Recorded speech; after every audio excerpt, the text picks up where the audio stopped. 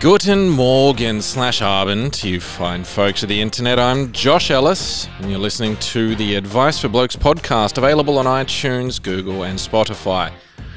But you already knew that because you're listening now. Today we've been very fortunate to have two-time author and Australia's storytelling expert, Nick Bowditch, in this slightly uncomfortable studio chair. His life story is an interesting one, involving drug addiction, marital breakdown, and a tortured youth. All of those scars have amalgamated to form the inspirational, educated, and articulate gentleman he has become today. Please do check out his books on Amazon, the first of which is Reboot Your Thinking, 28 Days to Think Different, Be Better. Then followed up with another successful publication entitled Actually It Is All About Me, How Being Selfish Can Actually Be Selfless. He can be found on all of the social media endpoints at Nick Bowditch or on nickbowditch.com.au. Check out his TEDx talk on YouTube as well for a visual aid and penetrate your eyes with his handsome looks and blonde hair. Advice for Blokes has the social medias as well. Find us on Instagram, Facebook and Twitter at Advice for Blokes. We really do appreciate a thumbs up, a witty comment or a backhanded compliment penned by your Nintendo thumbs on your smart device. Don't be afraid to call the hotline and leave us some love on 02 9541 8450. 30 to 60 seconds of vocal encouragement would definitely mean the world. If these audio portions really do blow your skirt up, I encourage you to leave a review on iTunes on Facebook. May the remainder of your day be as blessed as Buddha. Be good to one another out there and enjoy the show!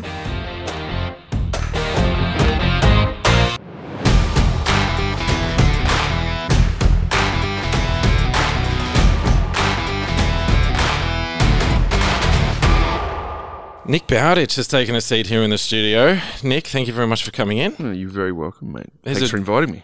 It's a genuine pleasure. We managed to do this on about 2 days' notice. I imagine that... Story of my life, mate.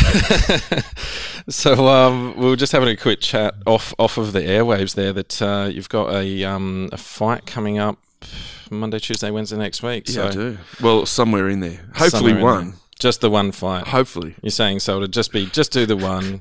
Your whole premise was get your gold medal, go out a victor, disappear into the sunset. Right off on your stallion, your steed into the sunset. Oh well, hopefully that all goes well. How's the training regime been? It's been hectic the last. So I've kind of always trained pretty solidly, but the last 2 months I've had a crack. Like I want to go into it and not have any excuses. Right. You know, so you don't want to be able to. You don't want to have that excuse book sitting there ready to go. Well, that is my modus operandi actually. Okay. Normally, so this time, if I lose this time, I can't. Like I literally can't say, oh well, fuck, I wasn't really having a go, or I should have trained harder, or like I've done everything that I can do. So you want to. The only thing, I guess, so you've done everything that you can possibly do, is you can't control your opponent. Nope, and I don't even know who that person is, what they look like, what their reach is. I won't know. Or whether they're going to make it even. Sure. And I won't know that until we both step in. So what age did you start the boxing? About 3 years ago. Really? Yeah. Right, and you just said that you're 48. I mean, you definitely do not look that. Thank you, mate. You'll do well. As about a 45-year-old, I used to carry a lot of weight, maybe... How tall are you? 6'3", 6'4". Yeah. I used to carry about 35 kilos more than I do now. Okay, wow. So I'm running about 110 now. Yep. And yeah, I was a fat fucker back then. Was this lifestyle issues? Yeah. Yeah, it was mental health issues. It was, it was relationship issues. It was all sorts. Really, I mean, there's my book of excuses again, mate. But it was just lack of focus, lack of. Self-love, really. Self-worth. And so getting on to the... I've got a few family members who have had various levels of mental illness and that kind of stuff, whether it comes from them being a shitty child or poor parenting, which generally goes hand in hand. But they've found that getting involved in martial arts of some description, boxing in particular, has been the one that's really pulled them or driven them to go in the right direction. Yep. Did you go into that cognizant of that? Not really. I kind of have this theory that at any one time in a boxing gym, 9 out of 10 people in there will have some kind of trauma or baggage that they're carrying. Something, some sort of mental health challenge. But I think, even thinking more deeply than that, I think you end up in boxing because of it. You don't have it because you do boxing. I think it's just a natural progression to go, okay, what can I do here that will motivate me physically while also being allowing me to punch the shit out of something, and exercise. So there's a double catharsis. Well, it's like there. exercise and exorcise. I think both of those things are true. But and it's also wonderful. And it is the best therapy, man. Like it is. I love it. I trained sort of Muay Thai and MMA for sort of 10 to 12 years, and then a couple of years ago I started getting a repeating rib injury. And if you've ever had a rib injury, it's the worst. It's the paper cut of combat sports. Oh, absolutely. The worst part being though that it lasts. It would be 2 to 3 months of solid pain. Everything's painful. Sleeping is painful. Breathing is painful. Having a thought is painful. It's just such an uncomfortable place to be. Yeah. So you've got 4 kids? I do. How old are they? They are 10, 9, 7, and 6. And what's the gender split? So I have one daughter who's the matriarch, I should say, the eldest, and then we had the whole catastrophe after that. Right. We had 4 of the kids in 5 years. Wow. And it was pretty busy. Mm-hmm. Great fun, really. As much as it was and is challenging, it's just a constant source of fun and funniness. Kids for me was the first time I realised that I actually loved myself more than everyone else around me. Once I saw that child, I was like, oh, I get it now. I remember moments where I haven't loved myself. So I live with mental illness that tells me I'm shit. I'm nothing. And then I look at her and my boys too. But I look at my daughter and think, oh, fuck, I did that. 30 seconds of your best work. Maybe. You're being very kind there.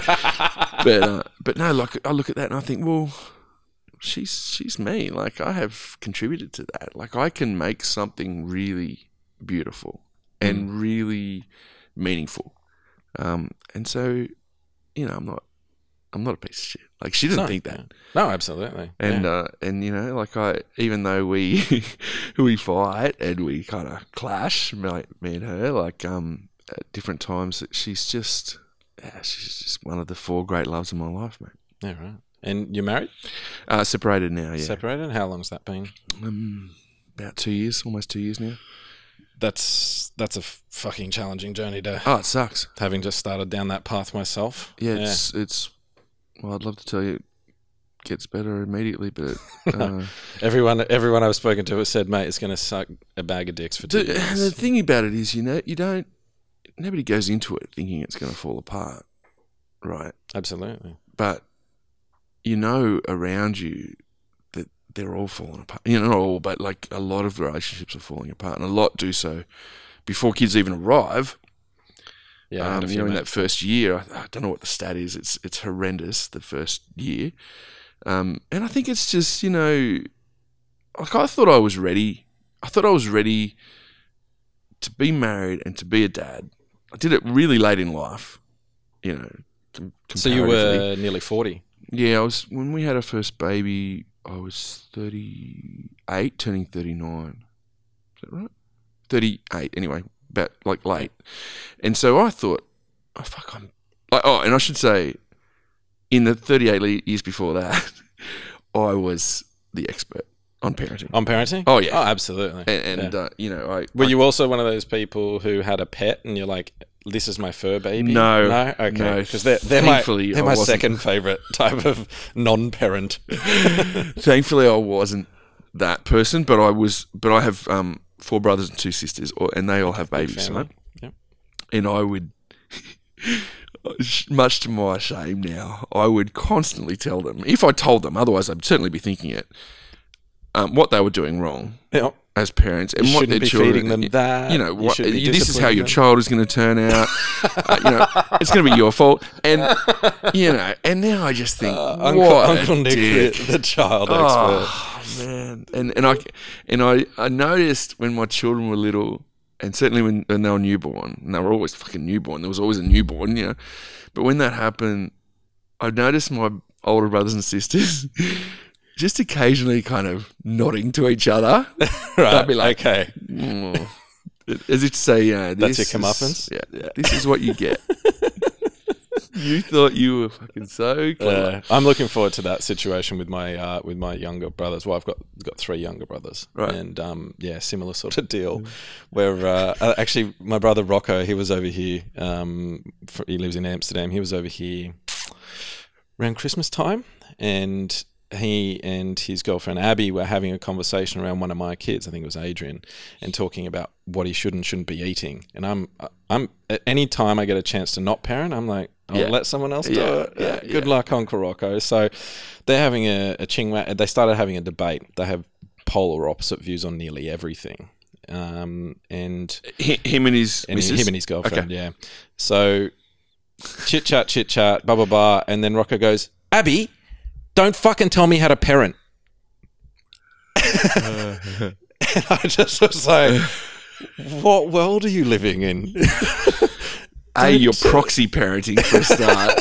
And only while I'm allowing it. Yeah. I tend not to pull people up when they tended not to, especially when they're little, and you know, you'd wheel past some judgmental old woman in Coles who tells you something that she'd never say to a woman. Maureen, her name would be, probably. That was my mum's name, so sorry. it's probably Cheryl. spot on. But you know, and they'd say something, you know, and you think, and they'd say on you, why hasn't she got a beanie on? Why hasn't she got shoes on? Like they never have shoes on. Like, you know, all that sort of stuff, and I would just go, I don't know. Like I just never let it really affect me. Yeah. Because I've always wanted to grow kids with zero fucks. Oh, absolutely. Like not about things that matter. No, of course. But about things that don't matter. You know, like I don't care if my children swear. I don't. Well, they educate them on where they should and shouldn't possibly. Well, maybe. Miss, I'm busting for a piss. Can I go to the toilet? Look, we've had a few instances at preschool and primary school where there's where the teacher said to me, look, you know, they don't care either, but you know, for a long while, who is now, how old is he now? He's now 7. When he was about 5, his favourite saying was, "Oh, for fuck's sake!" And he'd do it, you know, looking up at the roof, like perfect inflection. It was just me. It was exactly the same tone as I would use. And like, how can you? I can't say to him. No, you can't. No. I can't say to that child, don't say that, because be like, but why? Like you are exactly the reason I say that. Yeah. And so I've never wanted to be the parent who goes, don't do that. Doesn't matter what I do. Don't do it. Yeah. And just to, you know, if the worst thing in the world, if my kids, the worst thing they do is turn out to be swearers. Not done so bad. If they're some of the more interesting people that you have conversations with are able to let, you know. Some of, all of. But, you know, if my children I wouldn't say everyone who swears constantly is interesting, though. No, that's true enough. That is true. But if my children have, you know, if they have a sense of empathy and a sense of inclusivity and compassion, they are kind. Kindness wins. I think that was kindness wins. Man. Yeah. I don't care. I don't care. And so that's kind of, you know, when the judgmental old lady has a go at me in Coles, I just let her wash over me. Like, she'll be dead in 10 years. My kids are going to be running the world in 10 years and she'll be dead. So, oh God, it's such a. You know. Oh, fuck off, you old bat. You'll be dead soon anyway. Yeah. Well, okay. So you said you're one of 6 kids or 7. 7?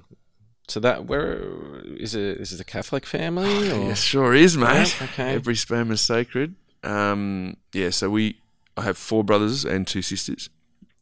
And where do you fit in the? I'm in the sort of neglected middle section. Oh, okay. Number 5. Yep. I have 2 little brothers, and my little baby brother is my baby brother, who is 40 odd, mind you. Still a child at heart. he might listen to this, so I want to choose my words. No, yeah, he's just, that's you are how you turn out to be. Yeah, absolutely. Judging on the environment you grow up in and become a man in. My 2 sisters are my eldest siblings, and so we had 2 girls and then 5 boys, and they've always been my extra mums, Right. which has been really nice and frustrating as fuck sometimes, but really nice mostly. So what area did you grow up in? Around here, we grew up at Baddo Bay, and Shit, really? yeah. Okay, so you've not strayed too far from home. No, I did for a little while. I was out of Australia for about 8 years. Okay, where'd you go? All over the place. I used to work in diving, scuba diving. I used to teach people how to scuba dive. Right. And so I did that mostly. That was a way to kind of pay for your holiday? Yeah, pretty much. Yep. Pay for me just to stay away from Australia. It was all... Were you escaping something? Yeah, of course. Okay. I was escaping a whole lot of trauma as a child, a whole lot of just shit I didn't want to live with. Yes. And I didn't have to be me with all that crap. Yeah, you can escape and create your own character. Whoever I wanted to be. Yes. So that helped didn't actually. In the short term, it helps you escape. Yeah. It only compounds the problems, but we're working on that now. But yeah, so I worked mostly in the Caribbean and around Asia. Yeah, fuck. Yeah, it was ace, man. Awesome. Oh, it's just. The best. You were just chasing the sun then for pretty much. Just I just lived in constant summer. Wow. For a long time, and I would go kind of from continent to from summer to summer, because often those jobs, they just last while the tourists last. Yeah, exactly. Yeah.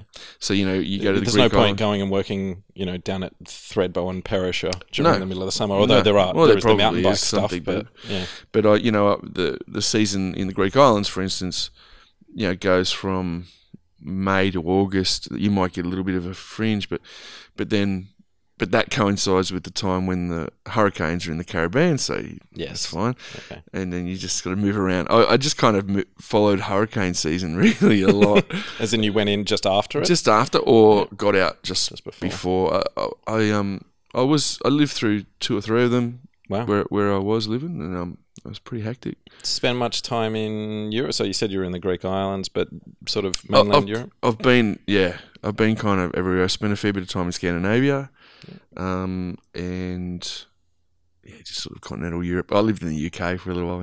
Worked in a pub like every other Aussie. Under 27 on that old visa system, that one? No, I missed that. Okay. I was too old for that. I think they bumped it up to 29 a few years ago, and I think they did too. About anyway. I used to just go for the 6 month tourists and just work cash jobs in pubs. Yes, Little Australia and parts. One of my other brothers is over there. I think he's actually pulling the pin in December, and then they're going to go and spend 12 months, I think, in Spain. And that sounds amazing. And he's been over there for 5-6 years now. Yeah, nice. Yeah, Rocco's been in Amsterdam for a long time. 10 or 11 years. Yeah, right. Yeah, nice. I'm sure they were escaping something as well. But might be you, mate. You might be the common denominator. I didn't have anything to do with it when they made the choice. Maybe it was the absence of me. They couldn't bear to know I was on the same continent as them, and they weren't seeing me. We've got to get to the other side of the world. Right. So you've got 2 books that you've published. Yeah. Congratulations on that. Thank you. You're Australia's expert storyteller. Mm-hmm. And do you have to trademark that? Or you can just say it. I think once you just say it, people kind of... If you tell it as part of a Australia's storytelling expert, I should just... Australia's storytelling expert. You don't just say we got it verbatim. So what led you into writing the books? Was this a thing where you went, I want to make a shit ton of cash, I want to be the next Stephen King, I want to... No, you don't make money directly from, unless you're J.K. Rowling or the dude who writes the, whatever it is, Game of Thrones books. Game of Thrones stuff, yeah. I don't think many people are making cash, stacks of cash from the book, but I make money from writing like for speaking and in coaching and in consulting. You know, like it's kind of a really good business card. Yes. For me. So the first book I wrote, which became the bestseller, was Reboot Your Thinking, was 28 Days to Think Different, Be Better. So that is kind of a programmatic way, 4-week program that I run through end to end constantly in my life, just to keep my superpowers, so I call them, at bay, and just get through life without descending into some sort of crazy spiral. And so is this a toolkit?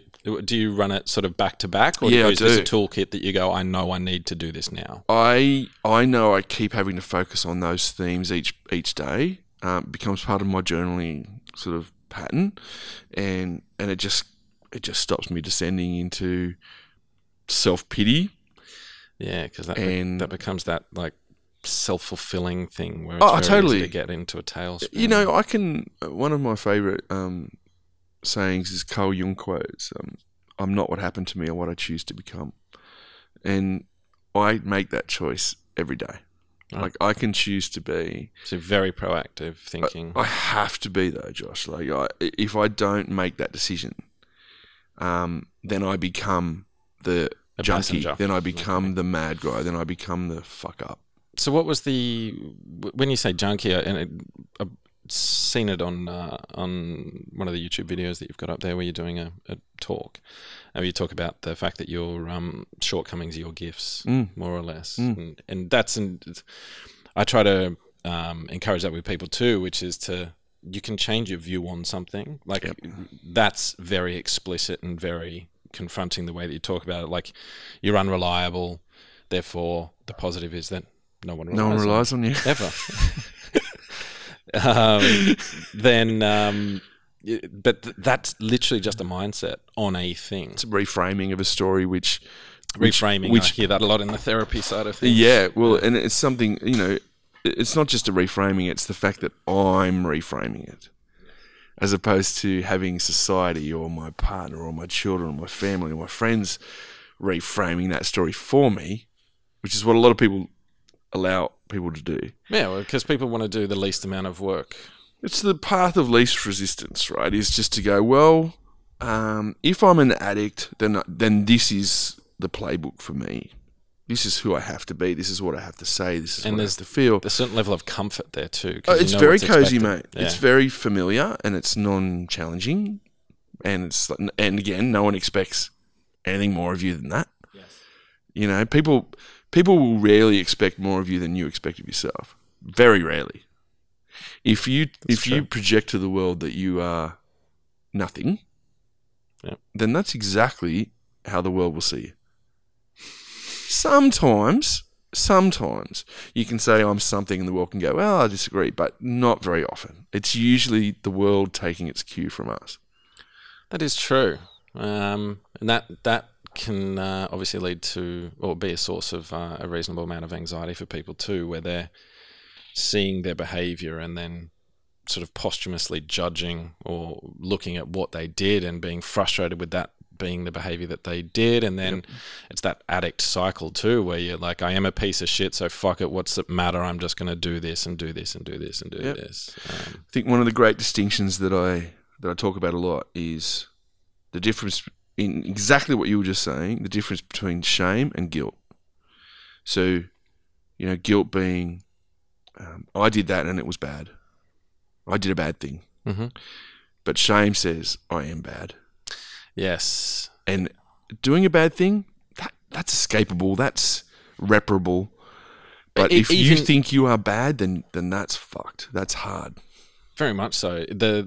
That's an interesting thing. I was discussing pretty much that idea with Perry, which is the idea that if you do something that you think is kind of a shit behavior, look at it afterwards and go, okay, but that's not defining me. Like, I did that shit thing, but I now have the ability to make amends, reparations, whatever, or redefine myself and change that behavior. But if you beat yourself up about your fuck ups and you're constantly beating yourself up, I am a piece of shit because of blah, I mean, it's a more articulate way that you've sort of framed it there, which is that's the shame versus the guilt. Yep. You should feel guilty about doing bad Guilty's shit. healthy. Guilty's okay. It Helps you teaches us change your boundaries and it teaches us limitations. And I think sometimes it's just even owning that shit, even owning the fact that you did it.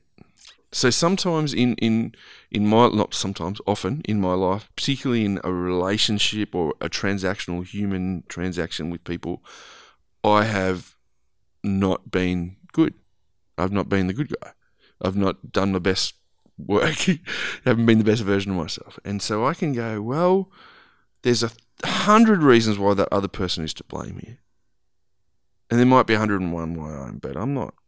There's 100 for them. So let's just focus on that, And so it's I'm not what happened to me, I'm what I choose to become. I can choose to go, oh fuck, I did that. And I'd like to make amends to you for it. Or I did that, I'm going to try not to do it again. I'm going to try tomorrow to be a slightly better version of myself than I was today. Yeah, I found that a hugely powerful thing too, particularly regarding this, tall poppy syndrome and whatnot in Australia, is people always wanting to measure themselves against other people's successes or failures or whatever. And ultimately that becomes a really shallow and empty kind of existence where I try and only measure myself based on what I was yesterday. And sometimes I go, hey, I'm slightly more shit today, but you know what, tomorrow's a new day, or I can, make something happen this afternoon. It's it's part of that ownership, not the extreme ownership sort of thing that Jocko kind of goes on with, but at least understanding and feeling okay with the fact that you're on a path to some sort of improvement. Totally. Based on who I was yesterday or who I am today. But that also means that you need to be aware of who you were yesterday. So there needs to be Don't you think we all are though? I think if you don't look at it objectively, and we can't look at anything in our lives purely objectively and based on what our actions were, because we're always able to say, I know how I was feeling. I mean, that's part of our memory system, which is I did this because I was feeling this. Even, I went to make a cup of tea because, well, fuck, I wanted a cup of tea. Mm. So you're never going to be able to be sort of purely objective about the whole thing, but you should kind of step back from yourself a little bit, I guess. But I don't know that necessarily everyone's able to do that.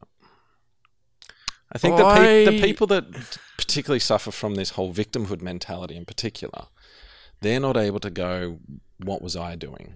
What am I doing? What have I been doing wrong? Sure. So they don't, and then they can't benchmark anything. But what I'm saying is they do know that. They do know that. They could. Yeah. So what would be an example then? So think of a fictitious character. Okay. Somebody lashes out at their romantic partner for something that they perceive as being a wrong to them. And the partner will say, okay, I'm sorry that I did that, and the other person will just gloss over that, not accept that apology, not interact with it at all, and go, yeah, well, this is what you did, and just keep reiterating that stuff. So they're seeing the apology, like that's an opening now, so I can keep going towards So if you apologise, that means there's a hole somehow in your armour here where I can just stick my fucking thumb in. Yep. I don't have to twist the blade, graciously go, instead of graciously going, okay, well, that's where we meet. That's where we are. People can't. This is a chance to start to make sort of amends based on the situation that's happening. I found, because I've been through 12-step stuff, right? And a big part of the 12-step program is making amends at a particular step along the way. And so I've always had a problem with it. Always had a problem with it because I'm like... From an ego point? Yes, 100%. Yeah, okay. Right. 100% from that. And the actual wording of the step is, I made amends for the wrongs that I've done against other people, unless it was... I can't think of the exact words now. Unless it's not helpful to do so. Fault. Okay, no, unless it's going to hurt them more to do so. Oh, okay, right. Yeah, that's interesting. So if someone cheats on a girlfriend 17 years ago, you don't necessarily have to go and tell that person to make amends for that, because it's if they weren't aware of it, because they didn't know in the first place, and it's you're just not helpful. Okay. But yeah, it's a real ego disturbance for me to have to, for a long time, to say sorry for anything At all. which is a reflection of my childhood trauma where no one said sorry to me. Okay. I know that now, and people should have been sorry, and nobody has ever said sorry. So is this more a parent thing, or is No, this no. siblings, No, whole it's family unit? just the world, It's so funny you mentioned the victim. I can't get the way you put it now, but the victim mentality. Yeah. Because in a lot of ways, like when I was a child, I was a victim. I am a victim of stuff that happened to me as a kid. For sure. And so when people say, like, the number one way to get me to blow up is to say... Tell me where this button is. Yeah. is to say, oh, you're playing the fucking victim card. And you know when Marty McFly is called a chicken, and that's my fucking... Are you a chicken? What are you, yellow? Yeah. That's me. Because I think, well, that is what I am. Like, why am I not allowed to be that? I understand the reference and the frame of reference and the text that people, the context that people put that in. But I do think that if you are victimised, particularly as a child, it's very hard to get out of that. But that be your standard response. My standard response. So if it boils down to an emotional level, so it's a day that you've done 18 hours of work, you've been travelling to and from Sydney, you've done speaking events, you come back, and then there's a trigger where you're like, oh, fuck, this is just too much for me to deal with right now. What's the matter with you, mate? Why are you playing the victim card? So that's your instant emotional response. Instantly. Yeah. And, I can... because I just think sometimes it just requires a little bit of empathy and kindness from everybody to be able to go, yeah, that's your reaction. It's not your reaction. Let me find that book of fucked up reactions. Oh, here it is under V. This is what you're doing. Like, it's not because I'm not the same victim as everyone else, because I wasn't victimized in the same way as everyone else. Like, it's too black and white. It's too black and white to say, oh, this is what happens to a person, and then when they get to this age, they do this, and now when someone lashes out at me, it's because of this. I think it's very easy to try to put people in those holes. I just don't think it matters anymore. So from the point of view of kind of trying to shed that victim side of things, I'm not talking about your circumstance particularly, but I think a lot of people are seeing that narrative played in particularly, left versus right debates and social justice warriors and the whole hot climate of debating regarding climate. Also, it's lovely that climate's somehow become a political thing. If you're left, you believe the world's dying. If you're right, no, it's all good, bro. Just keep going on BAU. But the idea from a self-help side of things is you go, okay, well, I'm able to, you've done a hell of a lot of this and a lot of speaking on these things, no doubt, but being able to say that is that circumstance, and now I'm able to control my day from there, which is exactly what you were saying before. And you can sit in it and react any way you like. Yeah. But if you don't sit in it in the first place, so this is the other thing that I think sometimes people who have an addiction issues like I do, is I try not to feel any of that shit. I don't want to feel that stuff. Like, I don't want to feel dis-ease. I don't want to feel discomfort in any way. So I will find something that is one of my addictive agents and just anaesthetize that. Right. And sometimes I've got a history of, not so much now that I'm in recovery from it, but in my history of being an active addict was I will use one of those things so that somebody else knows that I've used it, so that they will blow up at me, so that they will reinforce the idea that I actually am shit. Fuck. Yeah, man. Because that's cozy. But that's like the opposite of lazy. Oh, exactly. Like, proactive. I would, for a long time, I would actively convince you that I was a fuckwit. Wow. you know, because then, okay. Well, the I know how to do pressure's that. off you. Yeah, of course. You don't have to be anything. I don't then. have to be better then. So what was how did the drug start, I guess? No, it's not just drug. Like it's. But I guess like that from a societal standpoint is the most abrasive. Sure, but I do think it's worth making the point that I am an addict, right? So that can be boxing, that can be work, that can be jelly beans, that could be sex or porn or booze or alcohol or what cigarettes, not cigarettes, weirdly, but I don't know why, but that, you know, it's just anything that will let me not sit in a feeling. So it gives you a known state that you're going to. You've got a predicted path that you can see. Or to avoid a known state. Yeah, okay. So now being clean and sober. How long has that been? I ended rehab first time 10th of January 2016, so okay. A little while. Yeah. But now that I am, and I'm one day clean, I'm always one day clean and sober. I don't. Even when you say how long's that, it instantly gets my hackles up. Like, okay, I'm okay today. Yeah, okay, because it's an everyday battle, right? Yeah. And I don't want to. Yeah. Anyway, I can be really competitive. I am really competitive, and sometimes I can turn that on myself. Like, you know, you haven't been 4 years clean. You haven't been 40,000 years clean. Yep. So you might as well fucking... Yeah.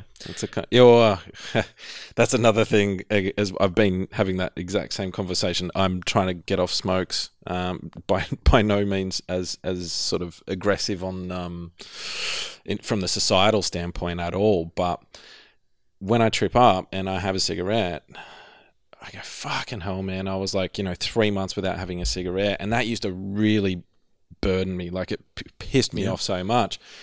But then I started to reframe that even, where I go, you've smoked 1 day out of like 90 days. That's actually an achievement. And then if I need to quantify it, go, okay, well, look how much money you've actually saved and blah, blah, blah. And then you go, oh, I've actually achieved some shit. And then you go, well, not so bad. Then tomorrow's a new day. You're saying that like that's not a good plan? It's not the plan you want? No, I think it works well for me. Okay. Yeah.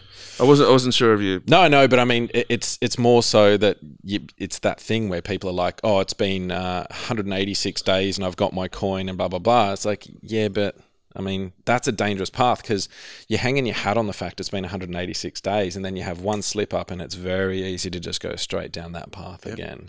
And then people go, well, I was clean for 6.5 years. I've used tonight.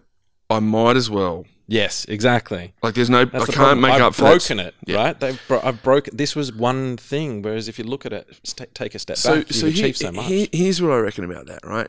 I think 12-step programs have a lot to answer for, some of which is really great, most of which is really great. Narcotics Anonymous, Alcoholics Anonymous, whatever it is, Anonymous, has saved millions and millions of lives. There's no fucking question about that. I'm not 100% convinced that a focus on complete abstinence forever, for everything, for whatever is just that thing, is particularly helpful. Now, that's not what 12-step is actually. 12-step doesn't prescribe abstinence forever. It prescribes abstinence for today, just for today. But I find a lot of people in those communities run with that. Yes. And go, well, I'm done. I'm never going to drink. I'm never going to whatever. And that might be good for them. I hope it is. But for me, I go to 6 a.m. the next day. So if it is a time where I want to use whatever my addictive agent is at the time in my head, I actively say to myself, I talk to myself a lot, I actively say to myself, just get to 6 a.m. That's a really good one. If you get to 6 a.m., you can use. Right. And then by the time you get to 6 a.m., no one wants to. So, and then 6 a.m. rolls around and you go, oh, well, I'll go to 6 a.m. Right. Next day. That's a good one. Next day. So, for that truly is the just for today thinking for me is I've just got to get to 6. Because Sometimes, though, that 6 a.m. is 3 p.m. or 3:30 p.m. Yep. in my mind, Got ya. and I go, I could just get there, wherever there is, and I find that so much easier than to think I will never ever use ever again. ... Yeah, absolutely. So have you then? It was drugs, but was there alcohol as well? Was that I've never really had a problem with alcohol, but I kind of feel like I will if if you let it go. I could give it a crack. Just give it a touch up and see what it's all about. But I've never. It's never been something which I've craved or anything like that at this stage. Yes. But again, it is a way that I anaesthetise my feelings and disrupt that discomfort. I think I'll just have a beer or whatever. So I just tend to stay away from it. Really. Okay. I'm not stringently about it. So social situations and whatnot doesn't really even... No, not really. No, it doesn't bother you too much? Not really. I'll tell you, some days in summer when it's really hot. Yeah, I just finished mowing the lawn today. Like in that situation, right? That's the exact situation. I think, fuck, I would love a beer. Yeah. But then I think, well, I just want a beer. Like, and then I go, well, have one at 6 a.m.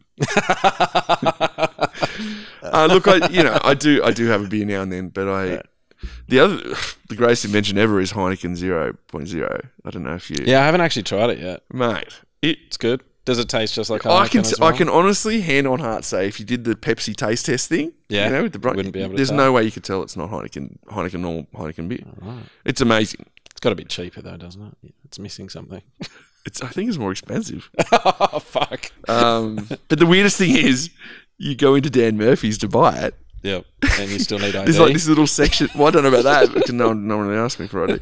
But there's this little section of all the non-alcoholic beers, which you have to, if you're an active alcoholic, you would have to walk into Dan Murphy's. Yeah, that's right. And then walk past all the other beer to get to it. Shit. It's like, I think one of them, not the Heineken, it might be the Carlton one, is available at like 7-Eleven servos. Right. In the fridge next to Coke and stuff like that. Yep. Which seems a lot kinder. I mean, the government would have been fucking bent over backwards making that happen, though. Like, they would have hated it. Well, but the government must also be like, well, fuck, we can't let these drinking taxpayers start getting hooked on this shit. Yeah, exactly. Like, we need them to pay the taxes. We need the taxes. Yeah, there's no alcohol in there. So for me, I just it's not drugs or it's not anything else. It's just a sense of what I can obsessively use so that I don't have to deal with being me. Yes.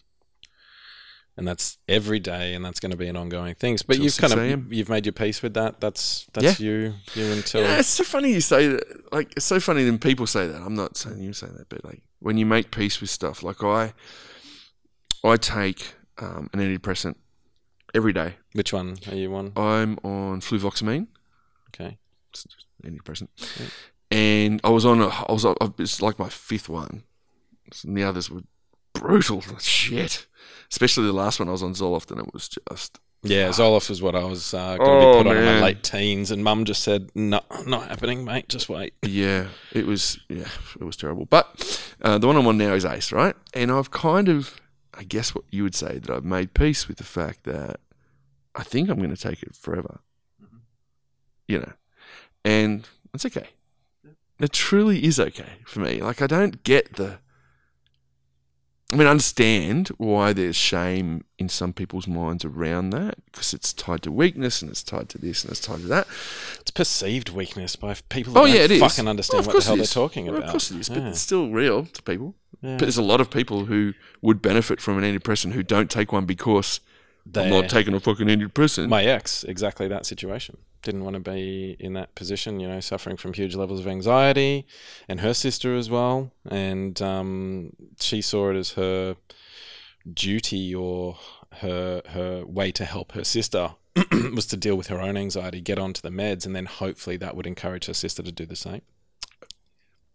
Yeah, I know it's a complex and convoluted, but that was the way that unfolded. It is, mate, but it's also very simple and replicated 100 times a day in people who put other people's needs before their own. Yes.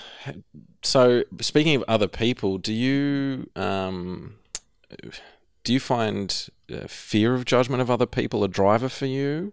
Nah, No. So you've not been too concerned not about. now. No. Not But now. previously. Yeah, Yeah. for sure. And what was the sort of changing of the guard there? Was there an think impetus for it, or you just got older and you had kids? Getting clean and sober. Putting myself through rehab twice because I'm a slow learner. You know, the Did you get the third one cheaper? I don't know.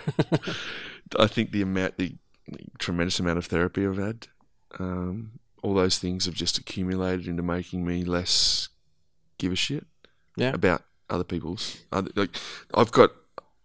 sort of feel like I've got enough crazy shit in here. Yeah, points to head for me without anybody else's crap coming in. So yeah, that's a really, you know, I'm just gonna. And I think that said, I still get the old imposter syndrome thing a lot, where I think, who the fuck are you to? Who am I to be sitting here doing this with you? Who am I to be sitting here doing this with you? And I often say, like, I often speak at conferences and shit like that, right? On a stage in front of an audience, right? Mm-hmm. And about 45 seconds generally before I step up, every single time, I think You shit yourself. today's the day. Really? I'm not nervous, right? Okay. Not nervous. This is when I'm going to be found out? This is the day they find out. This is the day they're all sitting there thinking, you are full of shit. You don't know what you're doing. Yep. You're not who you think you are. All that. Every single fucking time. Wow. So, yeah. That's powerful. Yep. That's I'm still waiting impressive. for that to not happen. But it happens. And Is this purely on the presenting side of things? So Yep. if you're doing face-to-face work with clients, you're not of that ilk? Never. Did you suffer guilt for charging people money early in the day? No. Never? Never. So you were quite business savvy. You've been around the traps for quite a long period of Yeah, time. I think that's a gift for me, really, actually. And I always think if somebody's paying me for coaching or therapy, I'm providing them a lifetime value of this much, whatever this much is. Yeah. Like, you know, sometimes the work that you do with a therapist or a coach or whoever is your Svengali, saves your life. Yeah. Might save your marriage, might save your family, might save your community. Who knows? Like, there's a big And that's an long-term value. unquantifiable sum of money at that point too. So I've got no qualms about that. So how's business going? Is it, you said that you did a chat with Kerwin Ray a little while ago, and that's come out recently. So you're getting a bit of buzz off the back of that. Yeah, I do. Kerwin and I have been mates for a long time, and I always joke that I knew Kerwin before he was famous. To him, he hates when I say that. Because he'll go, I'm not fucking famous. But, you know, I've sort of, so in my business, I've kind of got three pillars. So I've got like speaking, which is my biggest revenue generating part of my business. Then the writing, which is not really that revenue generating. And then the therapy / coaching, which is just starting to take off big now. Okay. Where I work with people one-on-one and we talk about fear and we talk about trauma and we talk about ugly shit. And is this to help people like on a personal level or predominantly on the business side of things? They're kind of predominantly business people. Okay. Who come thinking sometimes that we're doing that. And then more and more it just comes down to self-love, self-talk.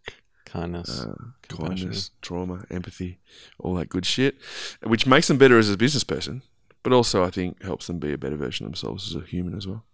Right. That's why did you end up going down this path for your own business side of things? You had something that you wanted to offer people. Yeah. Like you wanted to get it out into the ether. Yeah, I did. I was good at it. I am good at it. And so I sort of thought, well, I could help other people here, but if I'm doing that, then it's going to take up a lot of time. So I have to charge for that. Yep. And that's how it became a business imperative, a commercial imperative. Right. But there's no one really in the same space that I am exactly. Certainly not doing it the same way that I'm doing it. So for while ever I've got people coming to me repeatedly and buying three sessions at a time or 10 sessions at a time, I think, well, fuck, It's working. it's work. Like I They're don't seeing know, some benefit I don't from need it. any more quantification around it than that. You know, that somebody is gaining some benefit from it. So you don't need their validation No, because they're putting money in your pocket. Yep, and it that makes is the sense. validation. It's an emotional thing for them to part with money, and therefore, particularly when they know that what we're going to talk about is deep, hard, yuck Yep. shit in them that they don't want to talk about. So what were your qualifications coming in to be able to sort of provide these services? So I have a diploma in counselling. I've got a degree in health science back from a million years ago, which I've never used. My greatest qualification, though, is that I am just able to empathise and listen. And that was a good one. I like that. It And- sounded nice and rehearsed. do you like that? Yeah, it's on my business card. But, you know, that's the biggest thing. I think I'm sort of the mind that there's so much less emphasis in the world now on what certificate is hanging on the wall, as opposed to you're somebody who I can connect with, who will listen to me, who empathises with me. You can help me. And that's not just in that coaching therapy space, but in everything. You know, there's some things, obviously, you know, if you want to fix your car, you have to be able to know how to, you have to take someone who knows what they're doing, right? But Or have learned. from that person or someone else. Or from fucking it up yourself. I'm not sure. Yeah. I'm telling you. But, you know, like there's so much, I think that our kids will graduate into a world where that stuff doesn't matter. The university system, the whole system of I need to put my life on hold for 5 years to get that certificate, And to get then some be debt. that person, that surely our kids won't be doing that. Well, my son, he has a condition called agenesis of the corpus callosum. So the corpus callosum being the nerve endings between your left and right hemisphere. Right. So we found out 10 weeks in vitro that he was going to be born missing part of his brain, and they said, we're not really sure what's going to happen. Right. So from a learning standpoint, he's ASD 2, so autism, and then he's got definitely learning difficulties and those kinds of things, which are ongoing challenges. But he's not going to go to university, but I'm so happy about that too. Like myself, I tried a couple of university degrees and generally pulled out before the census day. But that's the last pull-out joke I'll make today. Apart from the 3 you made before we started recording. Yeah, that's why I said that's the last one. It's very thin.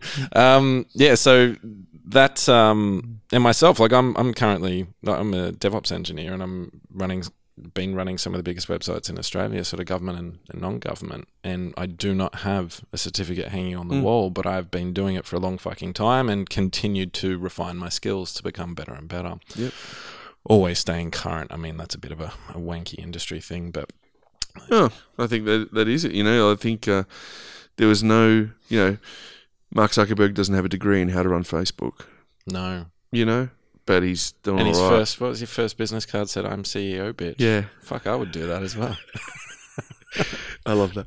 But, you know, the world is like, I just think that there'll be some things, I guess, being a surgeon or being Oh, yeah. You don't want someone out there doing an internet degree. But I think cutting your that head sometimes it just requires, you know, people, especially about the therapist thing, right? So I think people freak out a bit about therapy. And I think sometimes you just need to step back and go, well, anytime you're sitting with a friend or anyone and you're telling them something about you and they're listening, that's therapy. Yeah. There's a catharsis of sorts happening. And that's it. Yeah. As long as you're being heard and not judged and not told, you know what you should do. Or you know what you've got to do. That's a fun one. Or you must do this or you need to do that. Like I've tried to completely eliminate the words should and must from my brain.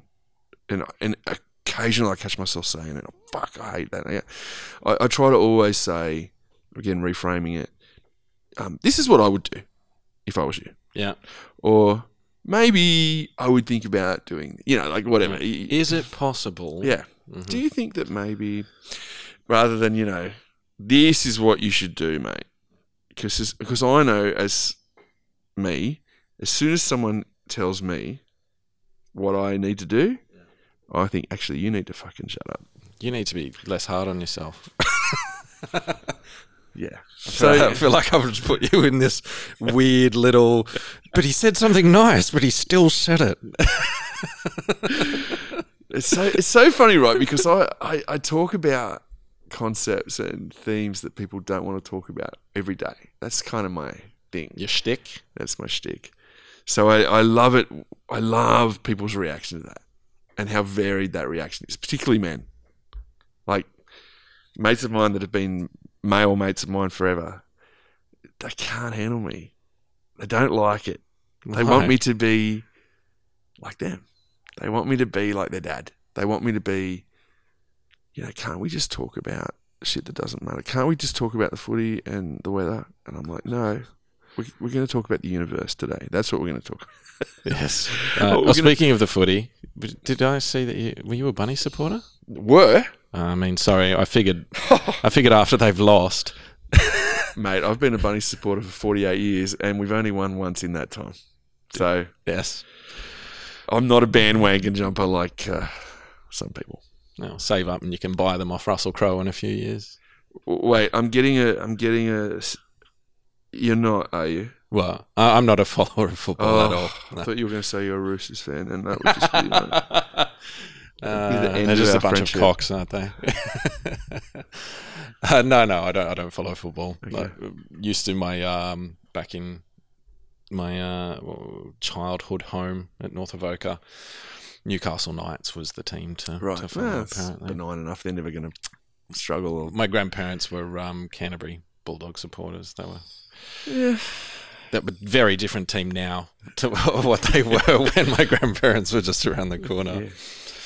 Okay, interesting. The other book. So, what took you? So, Reboot was your first one. Yep. Did you then figure? Okay, well, I've got some more experiences now. I'd like to chuck them down on pages. Or It was a combination. The second book was a combination of stuff that I thought I should have had in the first one, and then stuff that had become more and more apparent in my own life in the time from when I published the first one to writing that. So developments on the concepts that were in there as well? Slightly different ones. So the second book is largely... So the second book's called Actually It Is All About Me, and it's about codependence. How being selfish can actually be selfless. Yep. So it's, people... And we mentioned it briefly before about your ex saying she had to basically live for somebody else. She had to sort somebody else's shit out. Well, that's not what we're here for. Actually. No, that's right. Yeah. So it's a very big focus for me is putting myself first in every single decision in my life, bar none. And I know what that sounds like. Well, even when you're actively going to jeopardize you tomorrow, I guess. That makes perfect sense. So you're selecting you over the other you. Yep. So it makes a lot of sense, I guess. But certainly I'm selecting me over anybody else. If I'm not content and happy, and if I'm not being the best version of myself and making my world aim towards that, then I'm no fucking use to anybody else. Yes. And our parents, our mothers especially, that's all they did. Put everyone else first. A life, and there's even like an Einstein quote: life isn't lived unless lived for someone else. Well, no, that's patently untrue. Yeah, and that's another thing in her family. Like not just her, but also like a bit of that Munchausen's by proxy type deal happening with some other members of the family, and it's super fucking unhealthy. And it's obvious. It is so fucking obvious to everybody, but nobody... This is the obvious thing to me, right? If you're a person, let's say a mum or a dad, but we will be dads for the purpose of this. Okay, that's a bit of, and all you do as a dad is put your wife first, put your children first, put everybody else first. There's only two outcomes of that. You're going to die fucking miserable, or you're going to get to a certain point in your life and go, hang on. Your child's going to ask for one too many things, and you're going to listen. For the last 50 years, all I've done is bend over backwards for you, little fuck, and I'm not going to do it now. Yeah. And it becomes a thing then. Like you blow up and you become full of resentment, and The only way out of that is to at first put yourself first. Make sure you're all right. Put your fucking oxygen on before you help anybody put else. it on with the kids. So true. Like I see it all the time, and it's the generation of our parents which have just, like their parents, fucked them badly, and they've done their best to do it to us. And it's now our job as parents who are 20, 30, 40s to go, okay, we can change that now.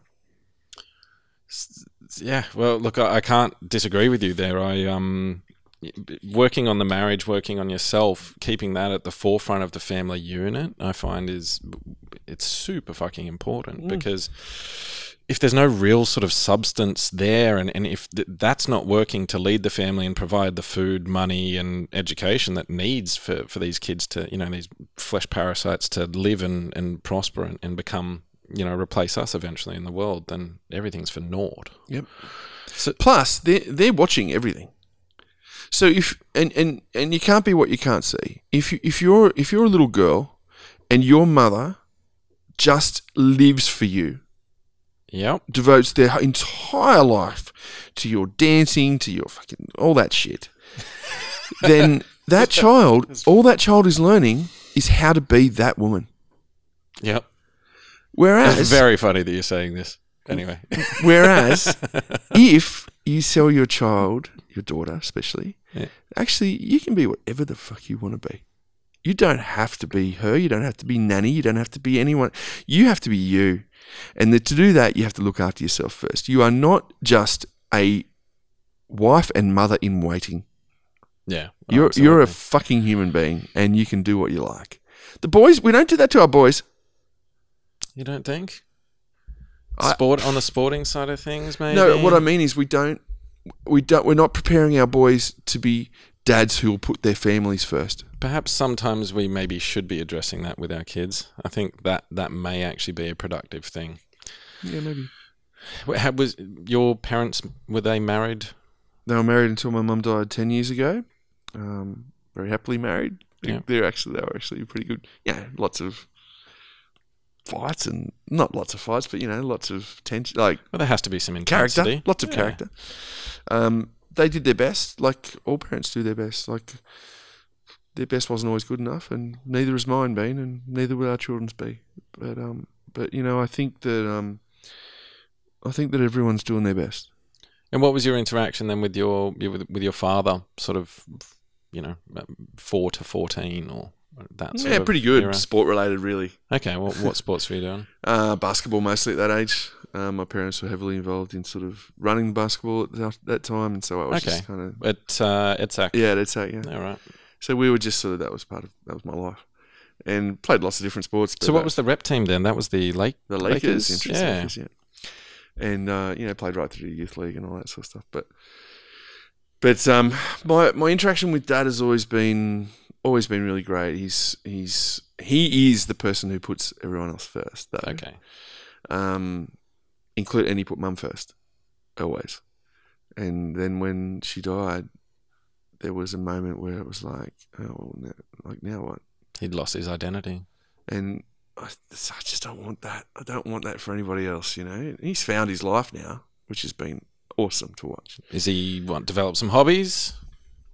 Yeah, he has. He's super active. Like, he's 80, and I was saying to him the other day, like, what's going to kill you? How are you going to die? Because it's not going to be boredom. Well, no, but you couldn't kill him with an axe. He swims like a kilometre every day. And really? Fuck. Okay, he's properly active then. Well, I said, I said to him, how are you going to die? And he's like, well, hopefully I'm not soon. Like, I'm like, I haven't got any plans. I'm just, I'm just wondering. Like, he'd have to be hit by a bus because. And then even then, the bus might be injured. But no, he's good, and he's done his best. How have you gone with the separation? How did that fuck with? Because you've obviously been trying to evolve yourself to feel more comfortable in your own skin. Yep. Did that just throw a massive fucking spanner in the works? Yep. Well, like, for everyone, not just me. I'm not the only person who's been hurt by it. No, absolutely not. What was the circumstance? Go into it as much as you want, or not at all. But the circumstances, like always, it's just, I think relationships are hard. Human transactions are hard. I think people, sometimes people want a fairy tale and want that to last forever and want people not to change. I know I did. And people change. And I think you can either adapt and roll with that change, or it can be fingernails down a blackboard to you. And eventually, you drift apart. It's the great regret of my life, honestly. And at this point, I mean, ideally you'd like to still be married. Of course, you'd still like to have your kids in your life every day. I'd like that. Yeah. Yeah, I agree. I'm happy not to be married. And I kind of famously tell people now I'm never having a relationship of any sort again for the rest of my life. A romantic one? No. Yeah. Because I just never want to put my neck on that block again. Yeah, it's a tough one. And I don't really need it. I don't think humans need it. I don't think it's what we're designed for. Monogamy or relationships? Relationships. Right. That's an interesting one. We are social beings. You just mean I think we're herd animals. Mm-hmm. But I mean, statistically, empirically, there's a lot of data that says we're not very good at it. Oh, we're fucking rubbish at it. Yeah. And I think it's I think that the last few hundred years we've been enamored by the romanticism of it, the fairy tale nature of it. The romanticism of romance. Yeah. Yeah. And I kind of feel like, this is so... Anyway, I kind of feel like... Unload. I kind of feel like for two people to have a relationship, one or both of them has to compromise themselves. They have to give more than the other person's giving. That's just the very nature of it. Somebody has to go, that really annoys me in you, I'm going to ignore it. Yeah, or force the other person to change. Or whatever, which requires the other person to change, right? So it's not an equitable... You're never going to have a relationship with somebody where you have met, exist, and leave evenly. You've had to compromise yourself, your values, your personality, your friendships, your family, whatever, along the way, or they've had to. And I just don't think it's fair. And I don't think it's necessary. Right. So what would ideally then, what would your model be for the propagation or continuation of humankind? How would we do it? I think... Do you auction? No, I think the way that we've done it mm-hmm. is to have a short-term arrangement where you meet a mate. Even if you take the romanticism and everything else out of it, we're fucking giraffes, or we're hippos, or we're dogs and cats. Like, they don't... Oh, come and spend the rest of your life standing next to me and... A lot of birds do, though. And I mean birds as in birds, not birds as in chicks. Birds are shit, though. Birds bring nothing. Don't even get me started on birds. Birds, I've got no time for birds. Do we really need birds? Do we? I've got no time. You name a bird that you'd want to have anywhere near you, like... Chickens. Chickens. Anyway. Think about birds, right? The thing about birds is they've got this massive body, this tiny little weird fucking head, and then these tiny little legs that couldn't possibly hold them up. Anyway. But then, just to say, take chickens for example, then they've got wings that they can't fucking use for anything. The whole thing. Give them arms. Talk about nature's mistake. It's birds. But they're like, that's where we came from. That was when nature was just figuring her shit out. Yeah, right? That says a lot if we're the evolution of that. Or they're just and people who like funny. People who have birds in a house and don't put it in a cage, or have a bird sitting on their body somewhere. Birds really, really irk you. I can't, man. They just bring nothing to the table. I've got no time for them. I didn't have to say you were playing the victim. I just had to talk about birds. Oh, they're was so shit. They're so shit. And like seagulls are the fucking worst. Like those poor animals, we've wrecked them. They can't even live without our food. They can't. Oh, really? They can't. Well, I presume they're scavengers. When did you last see a bird, a seagull, with some food in its mouth that it went fishing to get? Never. Right? I can't think. They're just fucked animals. They're awful. Anyway, what was I saying? I have no idea. That was hilarious. Oh yeah. So, you find a partner. So if you identify as a male human, you find someone who identifies as a female human.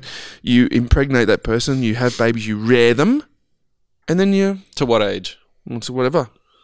Just until they're off the tit, or like? Oh no, No. they can hang around, but we don't have to hang around with each other. Like they can. Okay. But yeah, so getting back to it, that's what I think the perfect arrangement is for humans going forward. I just think we need to go into that without the fucking Princess Bride bullshit in our head. Yeah, there's definitely enterprisey type stuff behind that whole thing, right? Of course, but you just can't blame that industry for it. Like we perpetuate that shit for sure. And I think you're like, fuck the birds, but don't you dare have a go at the wedding industry, Josh. except the people who have the doves in the box at the wedding. Out in the church. Look, I'm out. It's not just birds. Actually, I've got to. I'm not fond of cats. Oh, I hate cats. I fucking can't stand them. But I've never had a good experience with a bird. Have you ever had a good experience with a bird? I can't say I've had like a fulfilling one with a bird. Right. But that's because I've just expected them to be a bird and just basically sit there and do bird things. Do you not think there are some I think your beautiful expectations... birds? No, I do not. You don't think that like king parrots or cockatoos or those black cockatoos, they're interesting. I like those. No. No, not a fan. Tell me...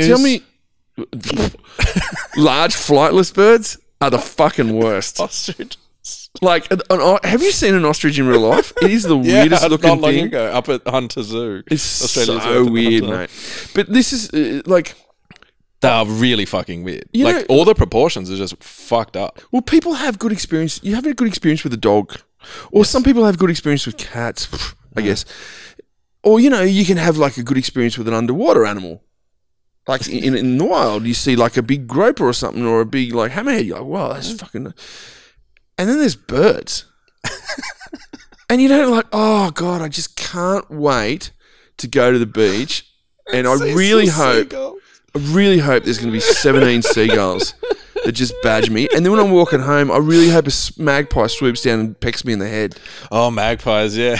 What? So someone's died recently from being swooped by a magpie. No, that's not funny, by the way. But it kind of is, because it's such an isolated... It sucks that they died. But that's... The funniest thing about now that... a story. The funniest thing about that... How did your dad die? Was... Magpie attack. Well, it wasn't that was the magpie's fault, but it wasn't from a magpie injury. He like fell off the bike and smashed his head. Oh, did he? Or something, yeah. Oh, okay. But then I was thinking he just had a magpie. No. It was just the magpie didn't even touch him. Oh, he just couldn't ride a bike with a magpie swooping him. Typical clickbait title. Yes, but then I saw the discussion on Facebook. Why I'm looking at that is beyond me. Well, you saw magpie in the title and you're like, I need to let these people know how I feel about birds. But there was people literally calling for the execution of the magpie. No, that's our culture.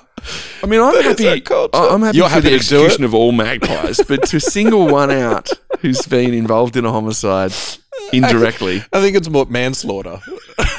It's bird slaughter. Bird slaughter. I'd like a bit of bird slaughter. Yeah. You can't have bird slaughter without laughter. I don't mind eating them. What's your favourite to eat? Chicken?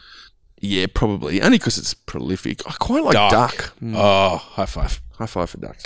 I like duck Vietnamese rolls. Yes. Barbecue duck. Yes. Duck pancake with plum sauce. I can't think of another bird I like, actually. I don't like the little spatchcocky, No. tiny little Friends don't let fetal friends things. eat spatchcock. Classic Joffa Reed. What's another bird that you'd eat then? Well, we grew up Pheasant? eating quail. Did you? What did you grow up in? Italian Victorian household. England. in an Italian household, so that was that. We grew up. We ate a lot of rabbit. Yeah, rabbit was something we ate. But now to buy a rabbit, because I asked the other day. You mean one to eat? Yeah, Okay. Yeah. $35. You can buy a live one for less than that. Yeah, but it's got all the bones ripped out of it and stuff. So Oh, okay, right. it just kind of comes like a sock, like a wet sock. Like a rabbit fleshlight. Your first business, so Nick Bowditch Travel. Fuck, I keep getting something in my eye. You said that the blurb that I read was 18 months, 0 to 1 million, and no traditional marketing channels, just social media only. Yeah. So we and in fact, when I started that business and I was growing it on Facebook, was in a time when there was no ads on Facebook. Facebook was. In fact, not there was around. no. Well, it was not in the advertising side of things. and there was no news feed on Facebook at the time, so it was Right. literally just peer to peer sort of stuff. And it was hard, and Why did you see that as a viable marketing opportunity it then? was free, That's a good one. and I had no money. Okay. So once I worked that out, and then I worked out video. And the combination of YouTube and Facebook, and just took off. So to speak. And yeah, Travel company. yeah, and we were able to be profitable slowly, but then sort of ramped up exponentially. Yeah, had a few businesses after that, mostly failures. Learning experiences. Yes, growth opportunities, Growth opportunities. Yeah. and then I went back. So then I worked for myself for a long period there, like starting and failing and starting and failing. Had a couple of wins, and then went back into the corporate world to work at Facebook. What do you think? What do you think then, based on social media and the people that you're dealing with, talking to in your business? Are you seeing social media has an impact on people regarding the way that they're feeling about themselves, or? Yep. Yeah. I think it's the highlight reel is the problem. Is that, and I think it's the problem not just online but offline, that very few people you meet and see and interact with, very few people you are seeing their authentic self. You're just seeing highlight package. Yeah, it's their highlight reel which you're judging against your shitstorm that you're in every day. It's hard. It's if you're already got a bit of a lack of self-love, to then have that reinforced by somebody else is damning. Yeah, I know, and it sucks though because it's not out of malice either, right? No, I don't think so. That's where this, because you can't point a finger at somebody and say, you know, somebody's just uploaded a photo of them with their kids up at Surfers Paradise having a family holiday, and we're sitting here freshly, you know, having our kids taken away from us, and you're like, I feel like shit because I've seen that. It's not her fault or that person's fault that's up there in Surfers Paradise taking a photo of her kids. Well, here's a big concept that I talk about a lot. Don't give away all your secrets. It's not a secret. Okay, good. But I don't think anybody can make you feel anything. No, I agree with you. Yeah. And so if you feel something about yourself when you see somebody else's Instagram, that's not their fault. No, absolutely. That's what I'm saying. It's speaking directly to my point is Right. that you're saying you're having your experience with clients and whatnot, and people in general, they're feeling like shit because they're seeing other people's highlight reel and they're feeling like shit about themselves. And you're like, yeah, I know, but you can't say, yeah, but just fucking grow up. Yeah. Like, I mean, Yeah. what do you do? And you can't go, well, you're not going to fucking text all your friends and say, please stop posting happy photos. But here's the other thing, right, about social media generally, is why has that person posted that photo? What's the value of their life? What's the motivation? What's their life value that has been enhanced? And I do it, right? I put a photo of me and my kids on something. Mm-hmm. Why do I do that? What validation am I seeking? Is it saying I'm I want you to see that I am a father. I want you to see that I'm a good father. I want you to see that I like these jeans. I want you to see that I think I look all right in this selfie. Like, whatever it is, there's if you really think about it, there's never a time you post anything to social media where there's not some intrinsic benefit you're hoping for. Some sort of validation that you're seeking Never. From somebody. That's how vacuous it can be. I suppose, and you're just chasing the likes all the time. It becomes an addictive thing. Because it is a dopamine release when you get that like. And then you go, like, Yeah, I know people who are stoked if they get like 50 likes on something. And then I know other people who, if they got 50 likes, they'd be like distraught, yeah, devastated. What did I do wrong? And the amount of people who we used to have data on this when Facebook first bought Instagram, and I was part of the bubble then. We used to have data on how many times people would post a photo, it would get 10 likes, and that photo would be removed.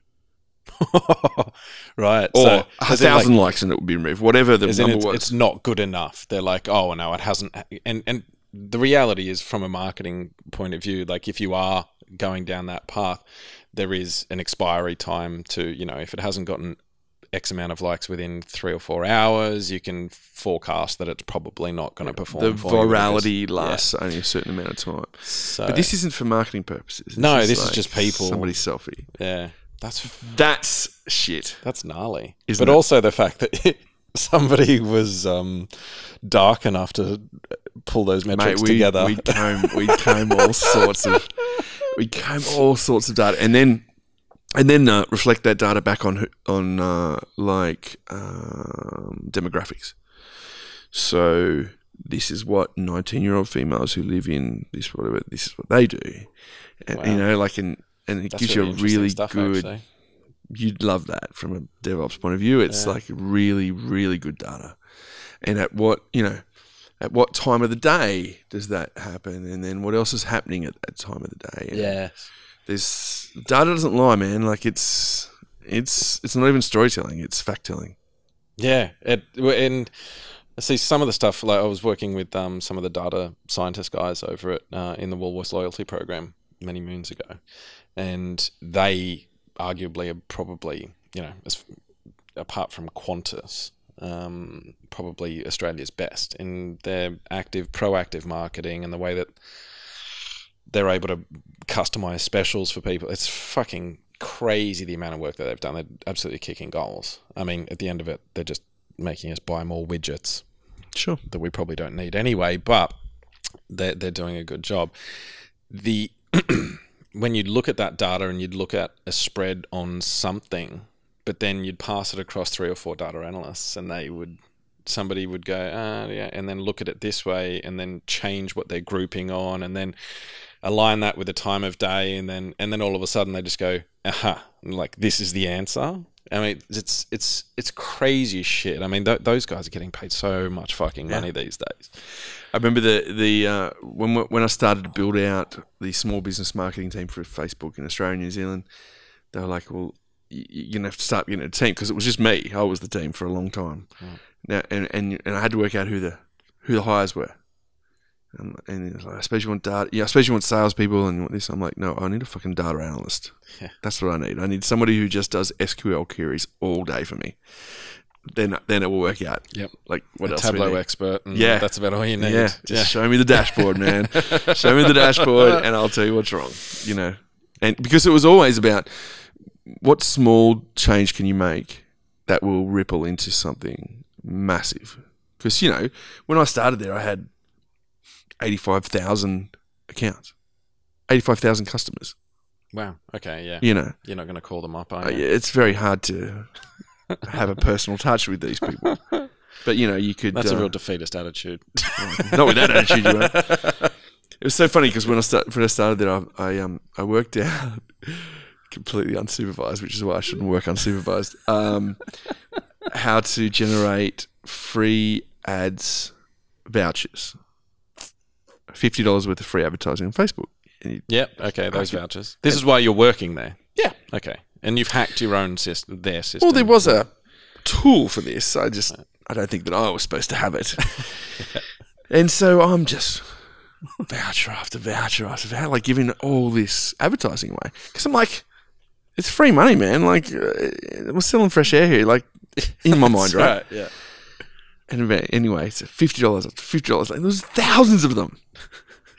And then eventually my boss rang me, like, distraught. Dude, what the fuck is going on with the vouchers? Where are they all coming from? I'm like, I'm giving them away, like, to whoever wants them. And he's like, hey, like, and I'm like, but it's okay, it's free. And he's like, it's not free. And he had to explain to me that for every $1 we gave away in our own advertising, that cost us 60 cents. I was like, what? That can't, how does that work? That can't be right. Oh. He's like, well, and he explained, it was right. Yeah. And he explained it all, that for every person who's using a free voucher, they go ahead in the queue on an out of entry than somebody who wants to pay. So that's initial cost. Then there's like processing costs and there's like data costs. Anyway, 60 cents in the dollar. Oops.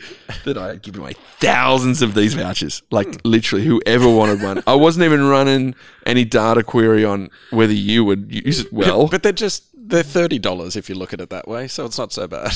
Not $50 vouchers. This was the angle I took, but it didn't really agree. How unappreciative of But yeah, that was probably the only massive fuck up I had the whole time I was there. So it's not bad. What's coming up for you? What's your next sort of 12 months looking like? Well, in a week I could be retired from boxing. Yes, we wish you well on getting the gold medal. Retired with a gold medal around my neck. Look, you have to have. If you are retired, you will have a gold medal around your neck. Well, that's the only. Yeah, or else you won't be retired. It's like if this, then that, mate. Yes. If I have the gold medal, then yes, yeah. Then I will have retired. If I do not have a gold medal around my neck, I don't know what the SQL query turns out to be. Null. I equals null. But no. So I don't know, mate. I'm just trying to keep being a good dad as much as I can. Keep being a good version of myself as much as I can. Stay clean and sober until 6 a.m. in the morning. And do you have an office somewhere? I work at home. And you're out on site with clients for most of this. The therapy I do is on Skype. Oh, really? It's all encrypted on Skype now, all communication, so it's quite good that way. I do a bit of in person, but if we do it in person, I tend to do it at the beach or at a hotel or cafe or something like that. Okay. Just works well that way for me. Speaking engagements and stuff coming up? Yeah, got one Wednesday. But yeah, hopefully my plan is to kind of do one of those a week. It's kind of a nice little cadence for me. A lot of them I can just repurpose stuff that content. You've already got. Yeah. But some people want truly bespoke stuff. So these predominantly like corporate gigs that you're going along to? Yep. Okay. The one this week is at the University of New South Wales with their startup accelerator program. Awesome. But talking about entrepreneurial mental health. Yeah. So it's pretty great that kind of program is interested in the softer sciences like that. Because these people are coming through this thing, they've got this product and they want to learn how to whatever. And so the uni's saying, yeah, we can do all that, but you need to also hear this guy because awesome. If you are entrepreneurial, you are 7 times more likely to have a mental health challenge, not just a mental health issue, but for it to be challenging. It's not if this and that. It's not if you run a startup, you'll be mad. It's if you are mad, you're more likely to want to have a startup. Yeah. So yeah, but that's it really. I'm thinking about another book, but just thinking. Have you got a title for it yet? So we've got Reboot Your Thinking. Actually, it is all about me. Yeah. No, I was writing one for a little while called Steel Snowflakes. I have written it. It just hasn't been finished. And that's about our children and how, the world, some of the world, slags them off as being snowflakes without, who don't know how hard it is, really. And my interpretation of that is, yes, they might be, but that's their actual strength. Their strength is because they feel these things, not, And they're they'll be great addressing despite it. Yeah. Yeah. Because they say, I love you, and they hear, I love you, and they say, oh, they're sorry. Did your dad say I love you? Nah. No. Neither did mine. Or does mine. Actually, yours is still alive. Yeah. Did they though? Retrospectively, yeah. I'll probably I'll get my dad on here and then just force him to say I love you on. Well, it's so funny because I say it to my kids so many times that they say, Oh, yeah, shut Dad, up, Dad. Yeah, Dad, we know. Oh, okay, right. And I'm like, yeah, you do fucking know. Like, you do know. Yep. So good for you. Yes. Yeah. Because, Yeah. you know, I didn't know Yeah. Do you kiss your kids? all the time. Lips or cheek? Varies. Don't know. Dunno. Forehead. Nose. Just wherever I can cheekily get Shoulder. one, really. Yeah. Where they're going, Guffy. Yeah. I kiss them on the lips, I think. Yeah. Oh my They kiss me on the lips. God bless them. They love cuddles, my kids, all of them. They love skin to skin. They love the protection feeling of that. Yeah, well, it's actually odd considering my son Adrian with the autism. Oh, yeah, and yeah, whatever, yeah. It's supposed to be, you know, sort of more withdrawn and whatever, but he's a very, you know, touchy feely I love kid. that. Lots of eye contact, lots of hugs and. But isn't that true of ASD that it's not? You can't look it up and go, oh, that every single child is going to be like that. It is a really well. See, this is the thing with his brain condition. ASD was going to be. They're like this often is what you're going to be diagnosed with. Yep. So, in terms of behaviour, and we've had a whole bunch of assessments and whatever, and there's all this complexity around the NDIS funding, and they're like, oh well, no, sorry, he's not disabled enough. Oh, okay, cool. Like he's born missing part of his brain, but you know, you can't tick your box. Whereas I've seen lots of other people who are fucking fleecing the NDIS system. But whatever. You know, he's ours. We deal with him.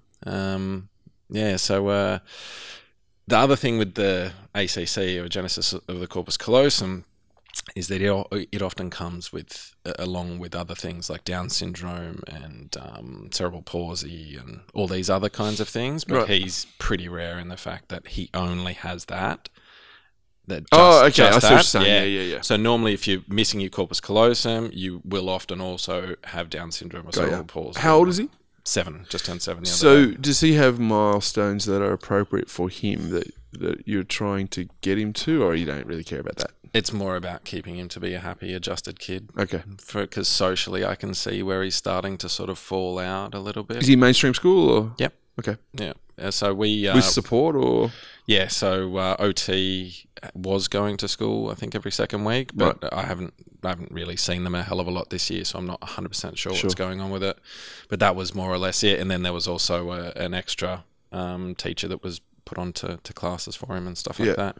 So interesting, because when I was a kid, there was no support unit like there is with my kids' school, where the kids are integrated seamlessly.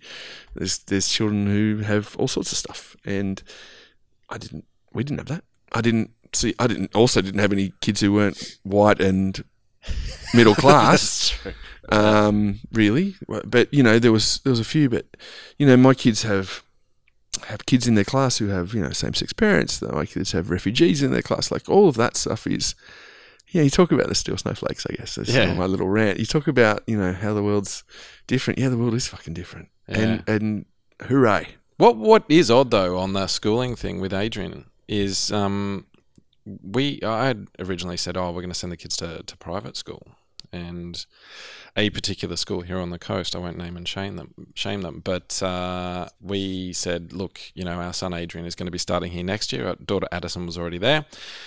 This is the situation with Adrian. We're not sure what it's going to look like because he was still pre-kindy at that stage. And based on the literature, we know fuck all. So our best guess is he's probably going to be a little bit delayed with the learning, but we don't know. Like he's doing all the normal things like eating, shitting, that normal kids do at that age. But the gap starts to widen, right? As you start to do left-right thinking, he doesn't have that super highway in the middle.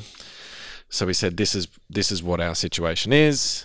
If we need to pay extra to get an extra carer or whatever, and the school just basically went, we're not interested in having him here. And wow. And I was like, that was the abridged version, but they were like, the facilities that we've got here are maybe not suitable for this situation. We don't have any funding from the government for this. And so I was like, well, we had that meeting on the Friday. On the Thursday, come the Friday, we pulled Addison out of the school, and she started at the public school just up the road. Yeah, my kids are at the public school. I went to private school. Yeah. I would never send my children to private school. Where'd you go, Eddie's? Yeah. If you're doing basketball, would have been Eddie's. Yeah. And I Lady of the Rosary as a young'un. Yeah. I am constantly impressed by how great the public school that they are in is about everything. Yeah, they are. They've been really sensitive about our separation. They've been just so good. Like when the kids have had stuff happening and whatever, they've just been awesome. I never would have sent my kids there.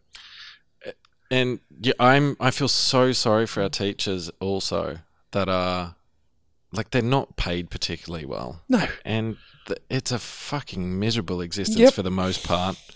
And you sometimes you don't want to look after your kids, and they have to look after everybody else's kids. 30 of them. Oh goodness, it's crazy. And where my kids are, there's like when they've come through kindergarten, there's been 6 kindergarten classes. Fuck. So it's 180 kids. They come down a little bit, but it's not much. It's 160. So and then that continues through the whole school. And the principal knows them all by name and knows us by name. Like, scary shit. What? How do you do that, mate? Yeah. It's freaky. I remember when our eldest started, I was like, I'm going to everything. I want those teachers to know who I am. Yeah. And my wife was the same, and we did.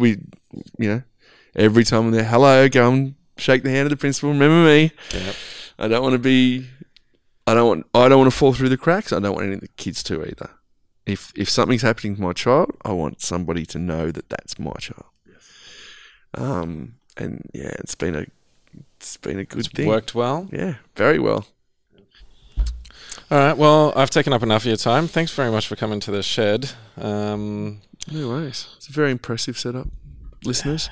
I'm just waiting on the financial arrangement to sort itself out, and I'll get a decent sort of soundproof studio set up back there. But until then, where can people find you on the Instagrams? So across all socials, I'm at Nick Bowditch, NickBowditch, or nickbowditch.com.au. And you've got the 2 books out there. They can be found on all over the Amazon, place, Amazon as well as books bookstores. But if you go to Amazon and you just search my name, you'll see both of them come up. Wonderful. Thanks very much, guys. Yeah, just remember you're not alone out there. You can call into the podcast hotline on 0295418450. And don't forget that you can reach out to lifeline.org.au on 13 11 14. Thanks very much again, Nick, for coming in. Appreciate it. And we'll catch you guys later. Sweet, man. Thank you.